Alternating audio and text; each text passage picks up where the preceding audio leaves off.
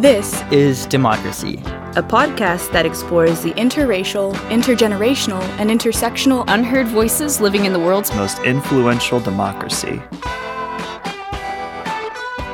Hello and welcome to this episode of This is Democracy.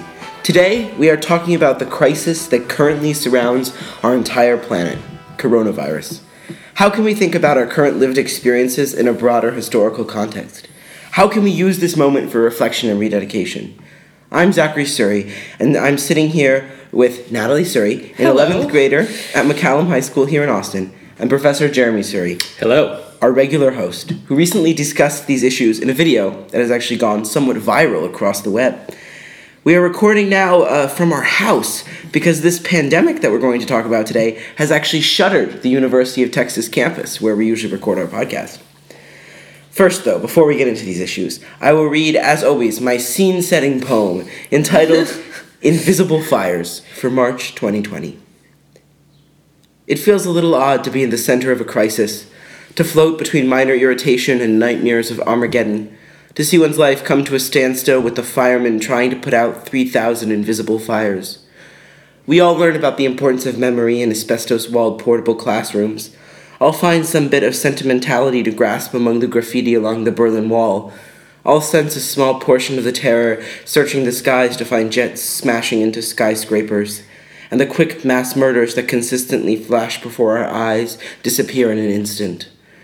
But it's a bit disconcerting to think about memory in a time like this, to try and analyze the hidden terror we all feel climbing up our throats, to try and save this feeling for future generations to learn about from the comfort of hindsight, and try to remember what it was like, the days when hand sanitizer was nostril-searing gold. And it's hard to see the invisible fires raging throughout the planet's history, hard to see this moment as anything but an infernal delay in the middle of our foreshadowed commitments, hard to think of our current experience as anything that could possibly matter to anyone else, and it's hard not to sympathize with the sanctified saints whose heroism is already confirmed.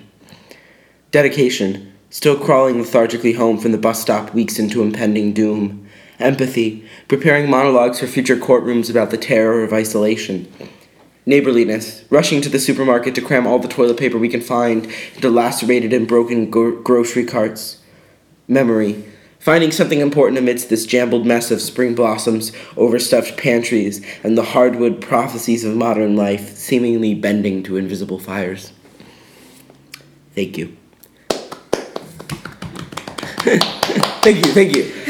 My poem today, it's really about what it's like to try and reflect upon the meaning and the importance of a moment like coronavirus while still in the midst of the panic, the terror, and trying to make sense of these issues and trying to see our lived experiences and our daily lives as part of a broader historical context. So, Jeremy, as a scholar, how can we think about these issues and this current crisis from a historical perspective? So, Zachary, first of all, your poem was wonderful, as always. And Yes. what it captured, I think, was a historical truth, which is that all periods in human history are characterized by moments of epidemic and disease. And diseases and epidemics arise throughout human history because of the nature of our planet, but also because of the nature of human society. The diseases and pandemics that we confront at different times are manifestations of the vulnerabilities in our society. What do we focus on and what do we not focus on? What we're seeing here today with the coronavirus is an old story, a story of infection and contagion related to interactions between human beings that had not been thought through in terms of their hygiene, and in terms of the control of those interactions. This particular virus began in a city in China, but it quickly spread.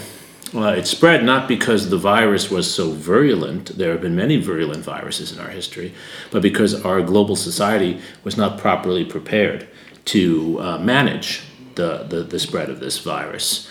And it is the weakness of our international institutions and the weakness of our health institutions in modern global societies that those weaknesses are being exposed by this virus today. And you could say the same for prior epidemics and prior disease vectors in our society. Yeah, so you talked about these health institutions and in many ways the breakdown of modern health institutions in the country. But how do we think about this sort of breakdown of logistics from a political point of view and about the implications of this crisis for American politics? Well, there are many different modes of politics. We have been in a mode of politics in the United States and in other parts of the world that's been very conflict-focused over the last at least 4 to 5 years, if not longer. And conflict leads societies to focus upon areas of immediate threat, not long-term threat. And for a long time, scholars and medical experts have been telling us that these pandemics, first of all, are a part of human history and have always been a part of human history. And they've been pointing to many of the risks that have been exposed right now. Insufficient information about these issues, insufficient health care training, insufficient beds, insufficient respirators. All of this has been known. But our politicians, not just in the United States, but particularly in the United States, have been focused on the immediate sources of conflict, wars in Iraq, partisanship in our society, and have discounted these long-term threats. It's very similar to what we confront with global climate change, where we know there are more climate disasters awaiting, but we have not found the political will to focus on them. We've been in a moment of short-term political focus on conflict, not long-term public interest. And I hope that changes with this crisis right now. Yeah. So you often like to talk about longer historical trends. How will we look back on this moment in the context of a broader history of our country in a few decades? Well, it depends a bit on what we do through this crisis and what happens afterwards. But I think it's quite clear we will look back on this moment as a wake-up call. A wake-up call to those who didn't believe this was possible again. We might call it the revenge of history, and maybe we can tell that story every year in a different way. But it's the revenge of history because these are the oldest forms of threat to human health and existence, and we are ill-prepared as modern and as advanced as we are. And we're ill-prepared because we've taken our eyes off the ball. We focused on the wrong things. And this is a wake-up call. It's a wake-up call, I think, that we need new kinds of leaders who are attentive and familiar with these issues. We need a new definition of citizenship. Citizenship can't be about aggregating and acquiring everything that I want for myself. That's how we have a shortage of toilet paper today. Citizenship has to be about sharing, and rice, and various other things. And so it is a wake-up call. Now, what that looks like in our future politics, we'll have to see. But I'm quite sure that as a historian, I'll be one of a group of people in 10 years writing about how the coronavirus fundamentally changed citizenship, and I hope for better. It will certainly change how future leaders operate. A future leader will not, at least the next decade, will not dismiss the severity of this crisis and threat in the way that many national leaders, especially American national leaders and American governors in some cases, including in Texas, dismissed the severity of this before. So Natalie, as a student, as a young person in a society, what is it like to live through a defining historical moment like this, something that we'll look back on as a moment of important historical change? It's kind of cool to think that we are living in such an important time and just that we get to be such a big part of history and experience it firsthand. And it's also really humbling because even though we might not be experiencing the severity of the disease, it really makes us think about how other people are affected and how it's not really an overreaction that our schools are closed because it really hurts some people and we just have to, it really makes me notice how privileged I am. That's wonderful. Jeremy, what can we all do to make the most out of this crisis, to think, as Natalie just showed us, about global citizenship, about rededicating ourselves? Well, I think what Natalie just said was perfect. We have to all recognize that we are part of a larger social mosaic. It's one of the themes of our podcast, that democracy is about the connections between people.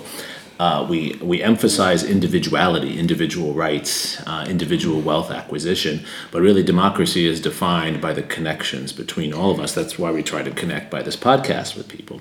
And what Natalie pointed out, I think, is we have to talk about the connections among us. We are isolating ourselves, creating social distancing, doing this podcast at home rather than on campus, not simply because we're concerned about our health.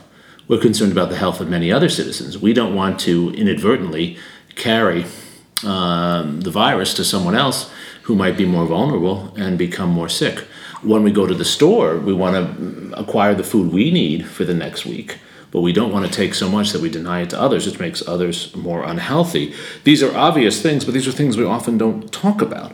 We need to have a conversation, and Natalie really kicked it off very well, about what our responsibilities are to those around us. And then that has to carry beyond the immediacy of this moment.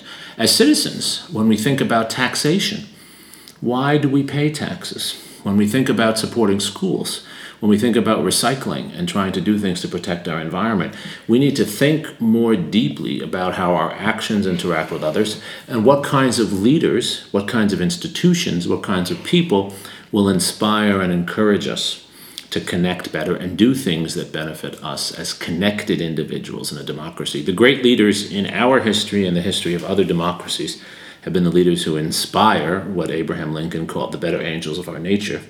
And the better angels of our nature is not benevolence, it's a recognition of our interdependence and action thereupon. And so that's what we need to talk about now. That's what we need to explain to our children and our colleagues and our friends. And we need to think about that today for survival and think about that for tomorrow for what we hope will be a better democracy, less susceptible to viruses like this, because it will be less susceptible if we're working together in the ways we weren't working together weeks and months ago. This is all fine and good to talk about how we need to rebuild institutions and refocus ourselves to rebuilding democracy. But how do we ensure that this virus doesn't spur, as in many ways 9/11 did, the decay of our institutions and a rise in xenophobia? How do we ensure that our measures to protect ourselves from such viruses don't actually end up doing the opposite? Well, there's a risk that happens, and we've had certain figures, including the President of the United States, encouraging xenophobia in that way. And that's in some way a very common historical reaction. Democrats and Republicans historically have been responsible for that. When there's a threat, it's very easy to blame someone else. It makes us feel good. And closing borders, locking people out, often seems like a satisfying way to try to make oneself secure. In this case, we've closed the barn door after the horse has already left the barn. The virus has already arrived in the United States. Locking people out of the country is not going to solve the problem. It might be something we need to do in the context of other measures, but let's be clear, this virus, like other viruses, like the plague in the Middle Ages, is not foreign. It is a domesticated element. It is something that has come to our society but now become a problem within our society. It is not a foreign threat. The way we avoid xenophobia, the way we bring out the better angels in our nature, is for us to emphatically understand, reject, and educate ourselves against that kind of thinking. I think there is a historical tendency to want to blame others. It's important for us, just as Natalie was saying, to talk about our interdependence and make that the center of the issue. We have to do that because that's the only way in the short run to make ourselves healthier. Blaming others is not going to make us healthier, and it's the only way in the long run to prevent this disease from coming again. And at different moments in our history, we have had leaders who have stepped forward and have encouraged us to see our personal benefit and our common benefit in escaping xenophobia and taking ownership of the problem. Democratic citizens own their problems. They don't blame other people for their problems. Natalie, does this message of communal work towards rebuilding our democracy, of a rededication to our values, does this resonate with you and with other young people? It resonates with me because I've always, during the school year, I always feel like I don't have enough time to do the things that are important to me. And now with the virus, we have so much time because we're at home, and now school's canceled for 2 more weeks. So now I feel like I have more time to get ahead on my homework, which I never had before, and more time to research things that I find interesting that I didn't have before. And while it is really annoying that you can't go to school and see your friends and stuff, it also really gets you to appreciate school and the opportunities we have there, because it just shows you how much you miss school, even though during the school year you tend to hate school because of all the work, but you actually do miss it when you're away for it for so long. It refocuses you on what's really important, Yes. doesn't it? That's wonderful. That's wonderful. So beyond just using this time we have to rededicate ourselves to citizenship, what lessons can we draw from our experience through this crisis itself from our experience as, in many ways, a nation under siege to invisible fires, as I said earlier? Well, I think that's the key historical question. And I think in prior moments, taking the influenza epidemic of 1918, for example, the HIV/AIDS crisis that I grew up with in the United States in the 1980s, when people were fearful that if anyone coughed on them in the subway in New York, they were going to get AIDS. Of course, they weren't, but there was fear of that. And it was tied to such horrible anti-gay rhetoric and things of that. In the past, we have learned as a society in these moments that the simple statements and the simple labels that we put on problems don't match the realities. And we have dedicated ourselves to being better. Growing up in the 1980s, one of the educational lessons was to be more giving and open to people who had different lifestyles, because it wasn't their lifestyles that were the threat. In fact, it was the exclusion of them and the prejudice toward them that made the AIDS crisis worse, not better. And so it's learning that lesson, learning not to be altruistic, but learning to move beyond the labels that we use to differentiate and point blame, labels that actually make these problems much worse. Let's take that for exactly where we are today. Calling this someone else's problem, saying this only affects other people and not us, left us unprepared. Instead of thinking in January, when we saw this terrible virus arise in Asia, instead of getting involved with helping those countries and also preparing ourselves, thinking it was someone else's problem, blaming someone else, opened us now, as was the case in the 1980s with AIDS, to threats and damages that were not necessary. And so the historical lesson, is that preparation is not about militarism. Preparation is about being willing to trust the science, look carefully at the science, and build institutions around that allow us to adjust. Democracy has its strength in its ability to adjust and adapt to new challenges, not to deny them. I think we're seeing that today with our election system. Some of our primaries will have to be adjusted in their dates. Some of our school closures will require adjustments in how we educate people. That's what we do in a democracy. And that's the strength of this moment. If we're able to do that and better serve our values by adjusting. We have been too rigid. We have stayed stuck within our ways of thinking and our existing institutions and poorly served our values as a consequence, rather than adjusting our institutions to better serve our values. If we become a more flexible, resilient society, we have learned the right lessons from this moment. Yeah, that's wonderful. And I think really in this moment of crisis, we all need to rededicate ourselves to these values and to the people that matter most to us. This virus really gives us the opportunity to do just that. But I still think that most importantly, this moment offers us the opportunity to see the impact of our daily lives and lived experiences on a global and historical scale. And that's really what this podcast is about. Thank you, Jeremy. Thank you, Natalie. And thank you for joining us for this episode of This is Democracy.